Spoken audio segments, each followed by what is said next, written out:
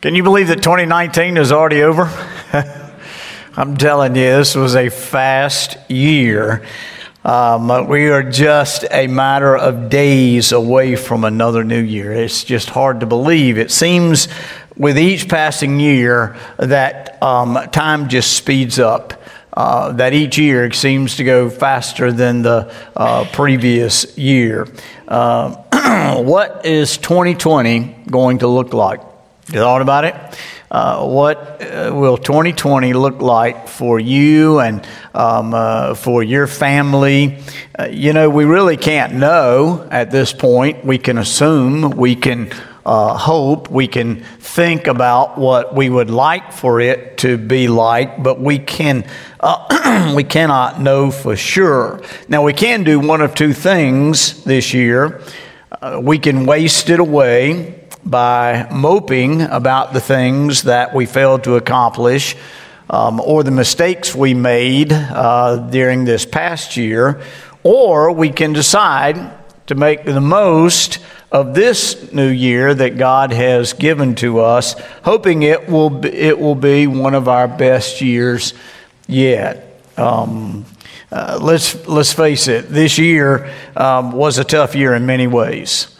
Both for some of you personally, but also for us as a church. It was a tough year in many ways for us as a nation. It was a year of challenges. It was a year of choices. It was a year of changes. And in some cases, it was a year of crises. The fact is that some of you, for 2019, was more of a disappointment than it was a joy. It was more a year that you want to quickly forget than one that you are wanting to remember. Some of you may have experienced a loss during this past year. Maybe it was a loss of a family member or a dear friend. Some of you may have experienced the loss of a job or the loss of your marriage. For others, it may have been a year of setbacks, may have been a year of failures. The bad news is we can't change this past year. There's nothing we can do about it. It's done. It's gone. It's water under the bridge. The good news is that we can learn from it.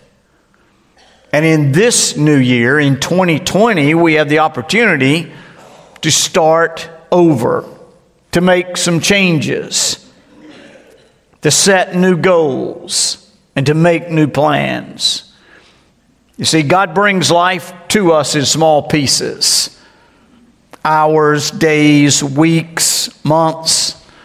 At the beginning of every year, He says, let's wipe the slate clean and let's start all over. Let's start with a brand new year. That's good news. Here's the question, though, for each of us. Have you made plans for this coming year? Do you have any goals? Do you have plans that you have thought about that you would like to accomplish in this new year? If so, here's the big question. Have you included God in those plans? Did you even consult Him? Did you even read His Word to see what His Word says about some of your goals and some of your plans? Have you prayed about it, and have you sought God's wisdom and His discernment? Do you know, or do you even want to know what God's will is? You see, if we plan wisely, we can enter this new year with confidence. We can enter 2020. Isn't that hard to believe? It seems like we just turned 2000, and here it is 20 years later. It is 2020. But if we enter the year with confidence that this year will be the greatest year yet, then we must, if we're going to do that, and if we're going to have any assurance that it is going to be one of our best years, then it is important. In fact, let me just say, it is imperative that we include God. The Bible says a lot about planning.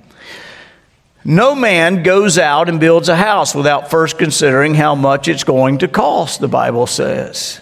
The book of Proverbs says over and over, if I don't plan, I'm a fool. It's wise to plan. It's great to have a dream, to have goals, as long as you include God. Solomon writes in Proverbs chapter 16, verse 3, you can see it up there on the screen. He says, commit to the Lord whatever you do, and your plans will succeed. In Proverbs 17, verse 24, he says, the discerning sets his face toward wisdom, but the eyes of a fool are on the ends of the earth. In other words, the wise person seeks to make smart decisions, but a foolish person goes off in many directions. Now notice the last part of the verse. The eyes of a fool are on the ends of the earth. Does that describe you?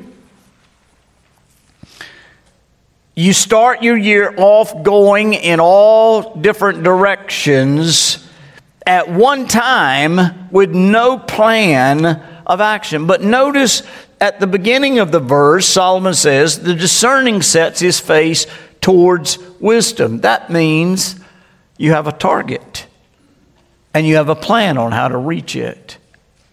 Friend, God's Word teaches us that there are only two ways to make our plans, the important decisions that will affect our future. One, we can make our plans with God's input, or two, we can make our plans without His input. Well, here in James chapter 4, James is talking about making plans and facing the future. And he warns about making plans that leave God out of the equation. So I want us to look here in the first place. There are three ways that we can include God when making our plans for the future. The first way is to follow God's sovereign leading. Now look what James says there again in verse 13. He said, come now, you who say, today or tomorrow we will go into such and such town and spend a year there and trade and make a profit. The first century was a period of great commercial activity. This word James is writing here is addressed to the wealthy merchants who traveled all over the Roman Empire, buying and selling in the major trade centers of that day. These businessmen would take a map, as it were, and plan when they would go, where they would be going, and how long they would stay, and how much money they intended to make. The time and the places were all set. Everything was secure, so they believed. They do not think at all, though, about how God might regard their plans, where God fit into their plans. Their attitude was, I, not God, am in control of my life. You ought to circle that word will there in the verse. James's hypothetical man here is simply saying, this is my plan, and I'm going to make sure it happens. I've already figured out the time. Look, the time is today or tomorrow. I know the location, such and such a town. I know the activity, the trade, and the result. I'm going to make a profit. Now, do you see the arrogance in his assumption here? He's already assuming that he's going to go to this certain place on this occasion. He's going to do this particular thing, and the result is he's going to make a profit. Do you see any room for God here in what he's saying in his planning? There's not a single mention of God in this entire business plan. It's all about me. It's all about my plans. Friend, listen, recognition of God's sovereignty, of God's divine leading needs to be the starting point for all of our planning. We've sung that song earlier this morning, wherever he leads, I'll go. But the question is, do we really pray and ask God where he wants to lead us? When we follow God's lead, God is in control, not me. Why do we not acknowledge God as we lay out our plans? You want to know the reason? Self-sufficiency. We believe that we can handle it ourselves. Most people feel little need for God. They believe that they control their future, that their goals and their dreams lie in their own ability, in their effort, in their strength, in their wisdom, in their knowledge, in their training. But the truth is, you can be a believer and you can forget God. You can leave God out of your plans. Tony Evans says, too many Christians have handed God their Declaration of Independence. Like the devil, they are telling God, I will, I will, I will. These are my plans, God, and I'm going to make them happen. Evans says that's planning for disaster. We need to do our planning in independence upon God's sovereign direction. So how do we plan while leaving God out? First, when we arrogantly set a definite time for things like retirement and plan that as our time and to enjoy the fruits of our labors. Some of you have reached that stage in your life where you're thinking about that. But the big question is, what is God's plan for your life? Is it to just quit work and then just to enjoy yourself? Or does God have something else in mind? Does He have some kind of ministry that He wants you to be involved in? Some kind of volunteer ministry that you could get plugged into? When we imagine ourselves in control of major issues or major areas of our life, like marriage and family and our career, and then expect God to bless us, how can we expect God to bless us when we assume control of those areas? Or when we make practical decisions about job changes, such as moving or investing or spending, and we do so all without praying and seeking God's mind. Planning without God, listen, planning without God is practical atheism. It shows a lack of respect for God's sovereignty in the world and in our lives. It's also presumptuous. And can I just say, it's also sinful. Anything can happen. Disruption of our plans is no further away than a car accident, than a doctor's visit.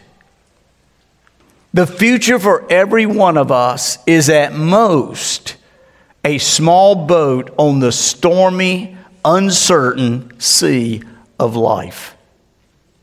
On the other hand, look what he says there in Proverbs 16:3. Commit to the Lord whatever you do, and your plans will succeed. So commit everything to the Lord, Solomon says, and your plans will succeed. That's number one. Another important aspect of planning that pleases God is don't take tomorrow for granted. Now look what James says in verse 14 of our text. He says, yet you do not know what tomorrow will bring. What is your life? For you are a mist that appears for a little time and then vanishes. This verse is reminiscent of Proverbs chapter 17, verse 1, where Solomon says, do not boast about tomorrow, for you do not know what a day may bring forth. It was King David who sang in Psalm 102, verse 11, my days are like an evening shadow. The Bible uses other metaphors to drive home the truth of life's brevity. In Job chapter 7, verse 7, we read, Job says, my life is but a breath. In chapter 9, verse 25, he says, my days are swifter than a runner. Psalm 102, verse 5 states, my days vanish like smoke. Friend, listen, only God knows the end from the beginning. Only God knows how many days you and I have been assigned on this earth. We don't even know what tomorrow holds. We don't know that we're even going to get up tomorrow. So why are we so confident about what we are going to do or not do when we're not even guaranteed tomorrow? Words like that betray our worldly thinking and a lack of humility. Because we're not God, and we only have finite minds, we can't see what's coming next. Aren't you glad you can't see what's coming next? Can you imagine the stress, the frustration that you would deal with on a day-to-day basis if you had to think about all of the negative things that lie before you? Friend, the hospital emergency room is full of people who had plans for tomorrow. So is the cemetery. If you were watching the Peach Bowl yesterday, you heard the tragic news of a young 30-year-old sports reporter named Carly McCord, who was the daughter-in-law of the offensive coordinator for the LSU Tigers, who was on her way from Baton Rouge, actually Lafayette, Louisiana, to Atlanta to attend the Peach Bowl when her plane, the plane that she was on, a private plane she was on with 5 other people, crashed into a post office in Lafayette, Louisiana, and burned, and only one person survived that wreckage. Carly McCord was an aspiring sports writer and sportscaster with a bright future ahead of us. I don't think she woke up on Saturday morning thinking that she would hop on a plane and never make it to Atlanta, Georgia, and that flight would be the last thing, the last day of her life on this earth. Friend, you and I can assume all we want about tomorrow, but there is no guarantee that we will make it past the next 5 minutes, the next hour, the next afternoon, the next night.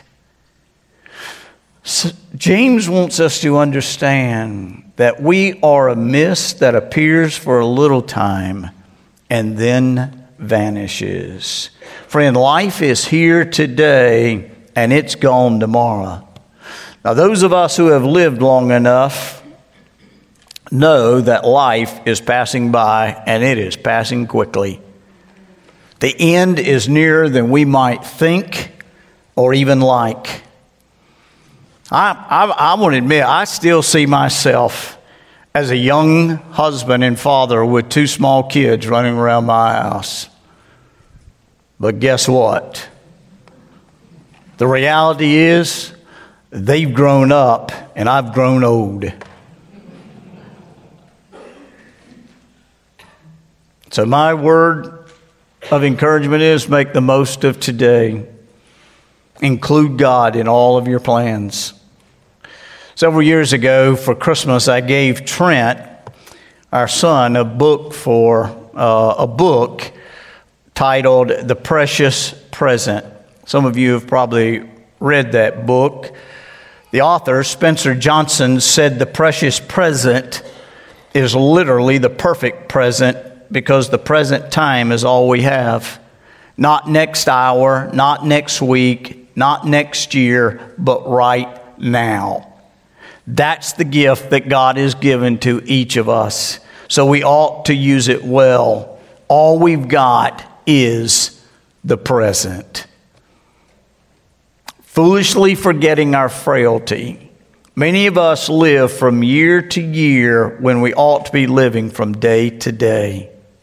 We remember our years at each birthday when God says we ought to be numbering our days. In Psalm 90, verse 12, the point is the length of life is uncertain. No matter how long we live, life is short. How many times have you heard that? Life really is short, and the older you get, the faster time moves. You see, when you're a child, time creeps along. Why is it taking so long for me to become a teenager? Then when you finally become a teenager, time starts to walk a little bit. You can see the day ahead when you will leave the house and go to college or go off to work.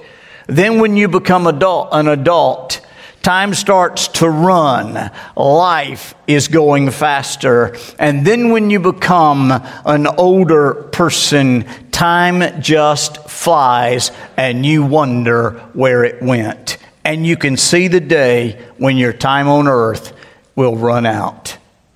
Friend, the most important question we must ask is, what's next? What comes after this life? What awaits me after death? The Bible says in Hebrews chapter 9, verse 27, man is destined to die once, and after that to face judgment. The good news is, as believers, we have a hope that enables us to sing, because he lives, I can face tomorrow.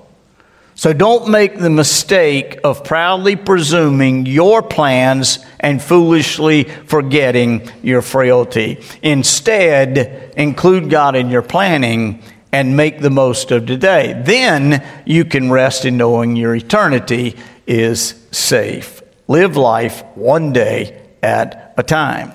Now, let me just be quick to say, that doesn't mean that it's foolish to plan ahead. I'm not saying you shouldn't plan ahead beyond the next day. That would be foolish. But don't assume that in planning ahead a year from now or 5 years from now or 10 years from now that you're actually going to live that long. You may not.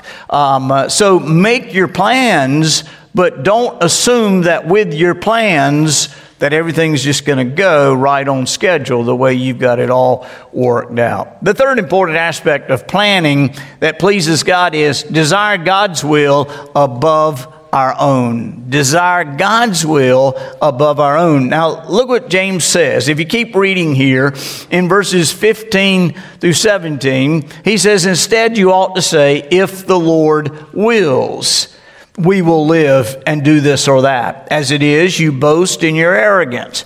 All such boasting is evil. So whoever knows the right thing to do and fails to do it, for him it is sin. You see, godless planning is not just bad planning, it's sinful. We insult God when we exclude him from our lives.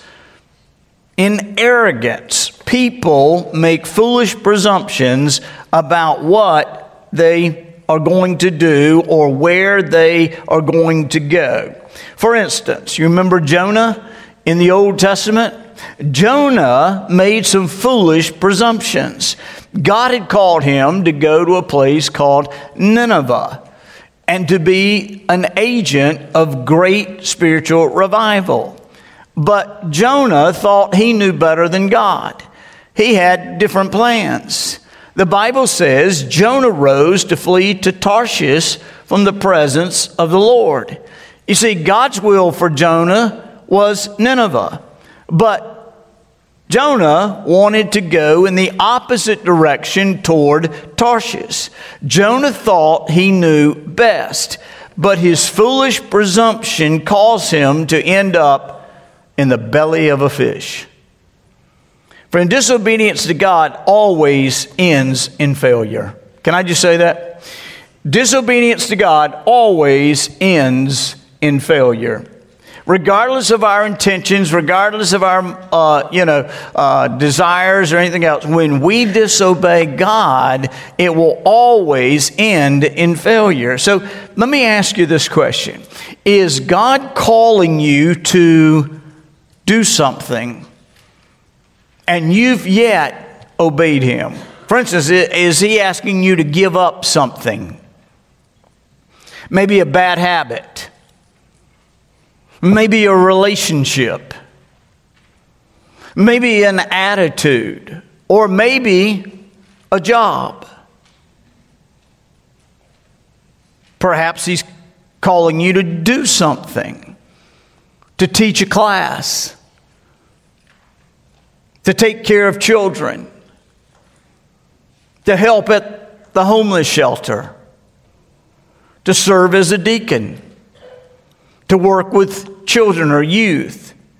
Is God calling you to go somewhere or to do something? And are you resisting? Here's the bottom line. Does God have priority in your planning? Does God have priority in your planning? Let me get specific. Have you talked to God about what your plans are for this next year?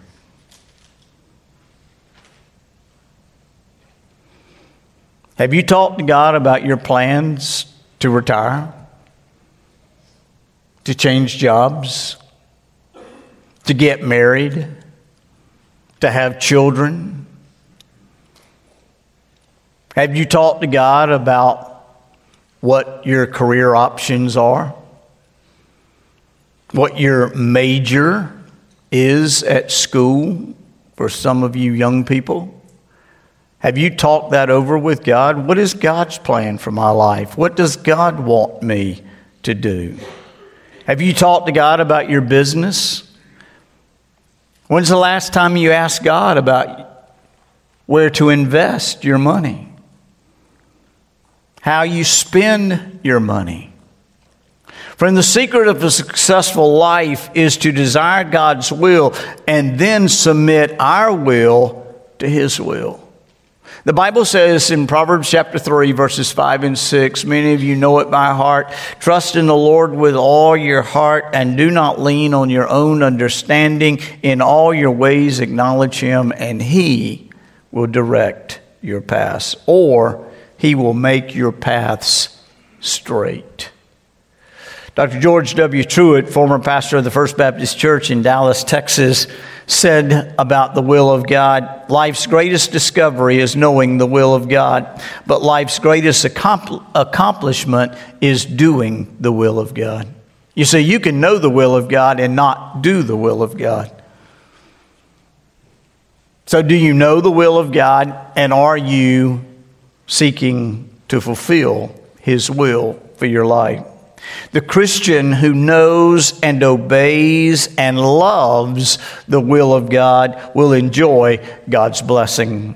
His or her life may not be easier, but it will be a lot happier and a lot more fruitful. And it will be the joy and the delight of their heart. You see, the spiritual logic here is clear. He says in Psalm 40, verse 8, what is your life? You are a mist that appears. And then here in James, he says, what is your life? You are a mist that appears for a little while and then vanishes. But listen, this life is temporary and it goes quickly. But eternity goes on forever and ever and ever. So what is God's plan for your life, both now, for you this temporary life? It's one thing to mess it up when your life is temporary and to miss out on God's will. But friend, when you miss out on God's will as it pertains to your eternal life, that never stops. That never ends. That goes on and on and on. Do you know God's will for your eternal future? The Bible says, for God so loved the world that He gave His only begotten Son, that whosoever believeth in Him should not perish but have everlasting life. Do you know God's Son, Jesus Christ, the one whose birth we just celebrated? Do you know Him personally? Do you know why Jesus left the glories of heaven and came to this earth to be born of a virgin in a manger in Bethlehem? Do you know why we celebrate that story at Christmas time? Do you know why Jesus, from the baby to a grown man of 33, which was the age he was when he died. Do you know why? From the time he was a baby till he became a young man, he always did exactly what he was supposed to do. He lived a perfect and holy life. Do you know why Jesus was able to go to the cross and die in our place, to die for your sins and my sins? Do you know that when Jesus died on the cross and he was about to breathe his last, and he said, Father, forgive them, for they do not know what they do. And then he said, into your hands I commend my spirit. Do you know why he did that? Because he was dying for you and for me. And in that moment, Jesus had fulfilled the mission for which God had sent him here to this earth. He took your sins and my sins upon himself. And in exchange, through our faith and trust in him, he gives us his perfect righteousness. So that when God looks at you and me, he does not see any longer the sin in our life, but he sees the perfect righteousness of his Son, the Lord Jesus Christ. And on that basis, and that basis alone, God welcomes you into his family and promises you that you will be able to live with him forever and ever and ever. That's his eternal will for your life. Do you know God's will as it pertains to this next year? More importantly, do you know God's will as it pertains to your eternal destiny? Solomon says, a man who makes his plans without God is foolish. What is your life?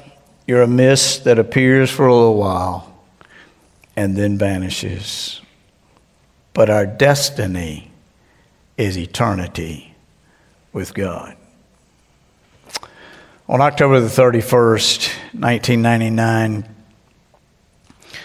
a full airplane loaded to capacity took off from JFK Airport in New York. It was a routine flight to Cairo, Egypt.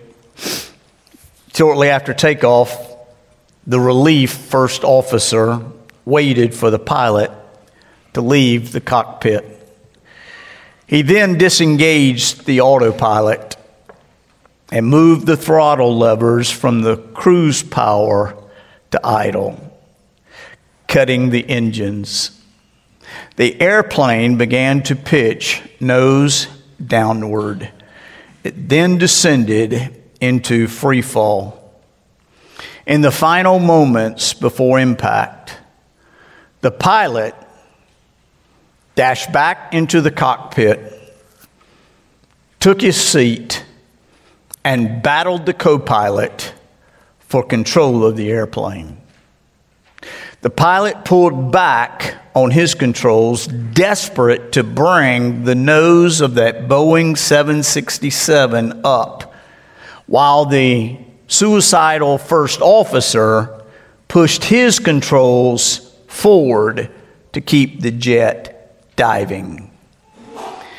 Egypt Air Flight 990 crashed into the Atlantic Ocean south of Nantucket, Massachusetts, killing all 217 people aboard.